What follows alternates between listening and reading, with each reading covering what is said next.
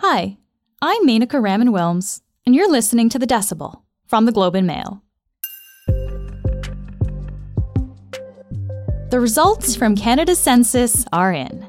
And for the first time ever, we have real data on something that we've never counted before: the number of transgender or non-binary people in the country. Canada is actually the first country to collect this kind of data. There were two questions on the census about this. The first asked about sex assigned at birth and had the options of male and female. And the second asked about a person's gender, with the options of male, female, or other, with space for a handwritten answer. The census revealed that 0.33% of the population identifies as transgender or non-binary. That works out to about 1 in 300 people. How do we explain the rise in number of people identifying as trans if it's the first year that we're collecting that data? Is it because of immigration, for example? Is there another reason leading to those numbers? Or is it because genuinely they were always there, but this category wasn't available for them to check off? Dr. Elle Chenier is a professor of history at Simon Fraser University and studies sexuality and gender. They're also the founder of the online community, Boldly Non-Binary. They're on the show today to help us understand why this is such a big deal and why it's important that we record this kind of information. This is The Decibel.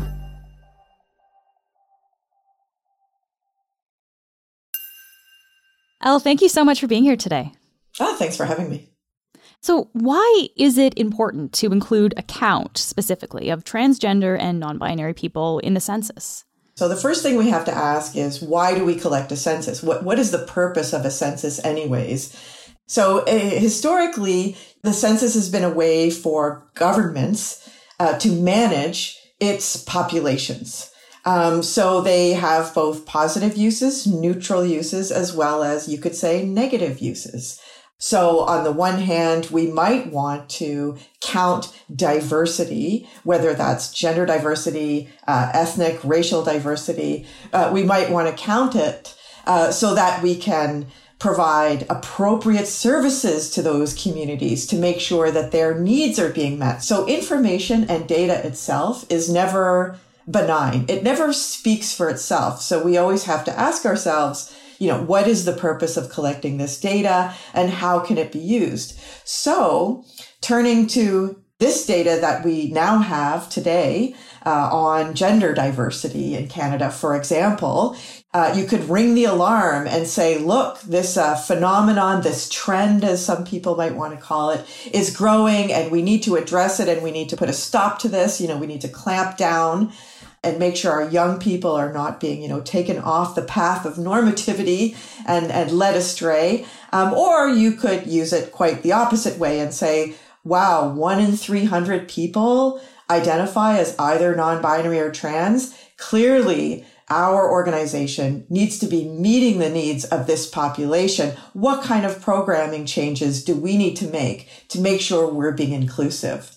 So let's talk specifically then about the results from this census. So the data from StatsCan shows that 0.33% of Canadians aged 15 and over identified as transgender or non-binary. What do you think of that figure? Is it more or less kind of where you would have thought it would land? So my first thought is, when you look at a number like that, I think most people think, well, that's pretty insignificant. But when you put it in terms of 1 in 300 and you think of a movie theater, it's not insignificant. That's actually quite a lot of people. So again, it's how you read these numbers.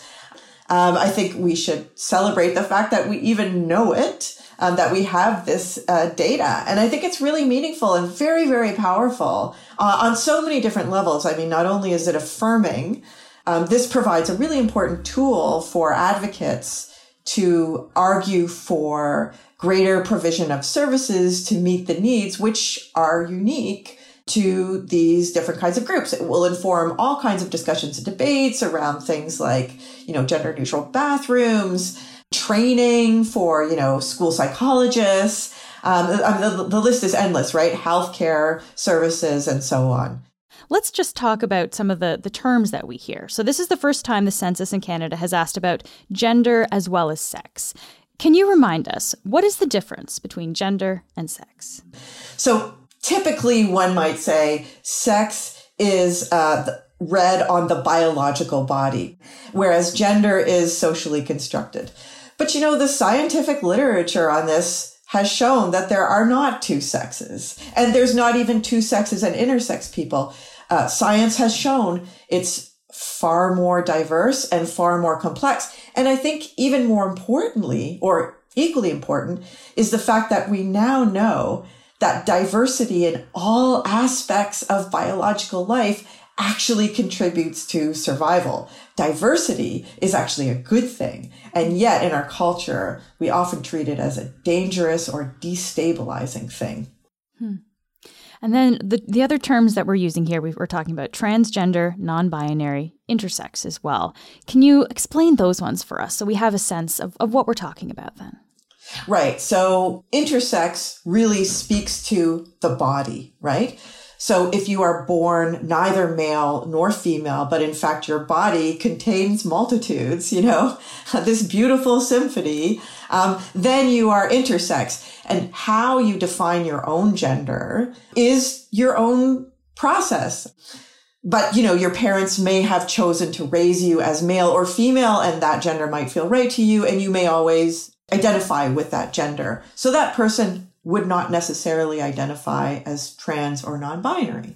Whereas a transgender person is someone who transitions, we can say, out of the gender they were assigned at birth. So we are connecting, when we make those assignments, we're connecting sex and gender. So that's why people often don't see a difference because, well, what is the difference, right? Like you have a vagina, you have a penis, that makes you a male, that makes you female. If you're intersex, oh no, we have a crisis. So transgender people are people who do not identify with their assigned sex. But one of the subtleties that I really love about the way some people talk about being trans is that being transgender is not about becoming a fixed sex, like, for example, a person assigned male becoming female, but rather the experience of being transgender is the experience of transitioning through gender. So there's no fixed final destination. A process in some way, then. A process, but also an experience, right? An experience. And maybe even, a project, an art project, right? Which is kind of the way I see, I myself relate to gender. So I am non-binary, which means that neither male nor female has ever resonated for me. I've studied lesbian and gay queer history for years. And this is the experience of queer people too, is you always think you're the only one because you're surrounded by just heterosexuality and you're not aware of queer life. And so you think you're the only one and you just kind of adapt, right, to that. And I would say that was my experience, not around being queer, because by the time I came out in 1990, there was lots of representations. I knew I wasn't the only one. But certainly around my gender, like I just thought, well, I'm just weird that way and whatever, right? It's one of the many ways I'm a little weird. And we all have a little weirdness in us. And then when the language came around for it, this term non-binary, to be perfectly honest with you, I rolled my eyes a little bit. I'm like, oh, what are the young people up to today? Oh, yeah. It was like, oh, here we go, inventing new terms. It's like, it's exhaustive, It's like, oh, cisgender. Now we have to call ourselves cisgender. So it was funny. Like my initial reaction was a bit of an eye roll. And how did that change, though? Like, when did that change? So I'm a professor, and I really believe that by standing up as a queer person, it's really important that I be a role model in my classroom. And so I was having more and more non-binary students in my classes. And I thought, well, maybe I should just come out adopt this as my own, because I felt, the lesbian community was a comfortable place for me. I didn't feel limited. I didn't feel I needed a new category to liberate me because I didn't feel oppressed in any kind of way. And then I literally woke up one morning and there was a part of my mind that went, that's who you are. It's just who you are. And I was like, oh, okay. And so it just kind of happened organically. So if you imagine, I am a queer scholar. I have been living, in the center of like queerness for 30 years. And even for me, there was a bit of a process, right? Actually, I said to my students, I think I was 52 at the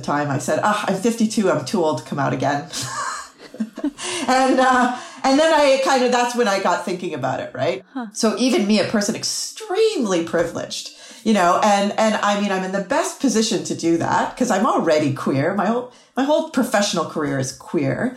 So it gives you an idea of like really just how much of emotional, personal effort and work there is, never mind coming to terms with it for yourself. Mm-hmm. So if I can link this back to the data. Please, yeah. One of the things I really noticed is that you see, I think it's like the 18 to 35 age group, like the younger folks, there's where you have the biggest numbers. And then as people get older, the numbers get smaller and smaller. And so why is that, right? So again, going back to this question of how do we read data? So some people would say, well, clearly that's evidence. This is a trend amongst young people. They're being led astray. It's not important. We should dismiss this. It'll pass like every other trend passes. So that's one way to read it. But the other way to read it is that if you look at, just if we use my own experience as an example, when you're older, going through those changes, maybe it's a little bit more laborious than when you're young. It's exciting. You're exploring, you're figuring out who you are when you're young. So it's easier in a sense. So to me, that's how I would interpret the age differences in who's identifying. Because this is the moment for them to explore that and really ask themselves who they are. And the older you get, to some degree, you're more settled. It's harder to unsettle what you've already established for yourself and adopt a new identity. So it doesn't mean that doesn't resonate for them. It doesn't mean that had this language and these categories been available when they were younger, they would not have adopted them. It doesn't mean that at all. It has everything to do with history and change over time. I want to bring it back to the actual question on the census, Elle. If we can talk about this. On the questionnaire, there were 3 options for how Canadians could answer that question. So you could say male, female, or other. That was the 3rd option there, where people could write in their own answer. I wonder what you think about the use of that term other, though, because that can be kind of a loaded term. Oh, yeah, I think it's terrible. I know that they consulted widely. But I wonder, first of all, with whom, but I also, though, wonder who ultimately made that decision, because just because they consulted doesn't mean they necessarily went with the recommendations, because I really can't imagine a scholar in queer studies advocating for this option. And to simply leave other and not name trans, not name non-binary, it's a very, very curious choice they made. So when I was looking at it, I've thought a lot about the use of ethnicity and cultural origin, which is a category that has always existed in the Canadian census, always been controversial. So in Canada, we don't identify racial origin. We identify ethnicity and cultural background in the census. And we've been doing that since before 1871. So 1871 was the first census when Canada became the nation that we know it today. And as that evolved, what they did was they felt that creating terms for you to select from was too limiting. And it was better for data collection to allow people to self-identify, but give examples. So my only thought about what was their process in coming up with this term other was that perhaps they were informed by that other iteration around ethnic and cultural identity to know that to allow people to self-identify actually produced better data.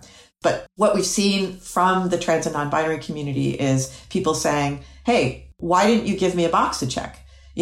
There's a real benefit to that, not only for me to be named, but for other people to actually see that name. And other is kind of ambiguous. And, unless we specify things, they can be read in multiple kind of ways. So it can be denigrating in some way. So I see the criticism. I agree with it. But I'm open to hearing why it is they made that choice, because these are very thoughtful processes. The census is not put together in a slapdash kind of way. There's a lot of thought that goes into it. What do we lose when we don't count, though, when we don't have these kind of numeric records, I guess, to look at or to fall back on and to understand when we look at history? Well, the way I would put it is numbers are one form of visibility. So when we're not visible, right, what does that mean? And so it means that we're not seen and we feel invisible. We feel our experience doesn't matter. We can feel alone and isolated. We can feel shame. But the more visible we are, the less likely we are to feel that way because we have the opportunity to make connection with other people and to feel affirmed in our difference, right? So when you're part of the mainstream, that's not your experience because you're represented everywhere. Culture represents you in every possible form. We don't need people to identify that they are cisgender, right? In the census. But we could include that. I mean, I think that would be ideal in the future to have cisgender, transgender, because it puts them on equal footing, right? Yeah. I was thinking, it's a little bit of a side story, but I was watching a show on Netflix the other day. Oh, I can't remember the name of it. Let me pause and ask you. It's an American family. It goes back and forth in time. They're white and one child is black and he's adopted. Do you know the show? I don't know. I'll see if any of our producers who are also listening in know. Damn. It's a good show. It's a good show. Oftentimes when children come out to their parents, like teenagers and so on, even as gay or lesbian, the response is, I accept you no matter who you are. But imagine saying that to a child, a heterosexual child who's starting to date someone. Mom, this boy at school, he's so cute. He asked me on a date. I accept you no matter who you are. That's what I mean, right? There's a profound difference there, right? Just saying I accept you no matter who you are sounds on the surface like, oh, that's beautiful. What a loving parent. And I'm sure they are a very loving parent, but it affirms that, oh, you're different and I accept you despite your difference. That's a good point. So if we put cisgender and transgender together and you have to identify as one or the other, then we put them on equal footing. And it's not about numbers. It's just about identifying who you are. Yeah, that's a really interesting point. Is the show called This Is Us? Is that the show? Yeah. There we go. Of course. Yes. That one. And it's a scene. But, it doesn't matter because so many parents, that's just the response, right? As a historian of LGBTQ communities in Canada, how have the histories of these communities been recorded, I guess, in the absence of formal data like the census? Lots of different ways. The archival record is always historians' first stop. And traditionally, when do queer people show up in the archives, right? Often through criminal trials. But also, there's lots of private personal papers. So some people may not know this, but the first female mayor in Canada was Mayor of Ottawa. And she was a lesbian and she donated her private papers to the National Archives of Canada, with the provision that they not be opened until the year 2000. So we do have access to personal papers of that nature. What was her name? I don't know. Charlotte Whitten. Yeah. Very important and controversial figure because she was kind of like a mini Margaret Thatcher in Canada, clawing back welfare for single mothers. So we always go to the archives first. My own expertise is in oral history. So talking to people, interviewing them about their life experience. So that's how we collect stories. And for most historians, numbers actually don't, so I'm going to upset some historians by saying this. It's not about counting, right? What is historically significant is not based solely on numbers. So I would say the experience of, certain groups of people, their relevance to our history is not based on them having a majority or a significant minority. I would argue everybody's experience matters and has value. And we have something to learn as humans from literally everybody's experience. So numbers are important, but they only play one role in understanding the past and I would say even the present. Elle, thank you so much for speaking with us today. Oh, you're most welcome. It's been a real pleasure.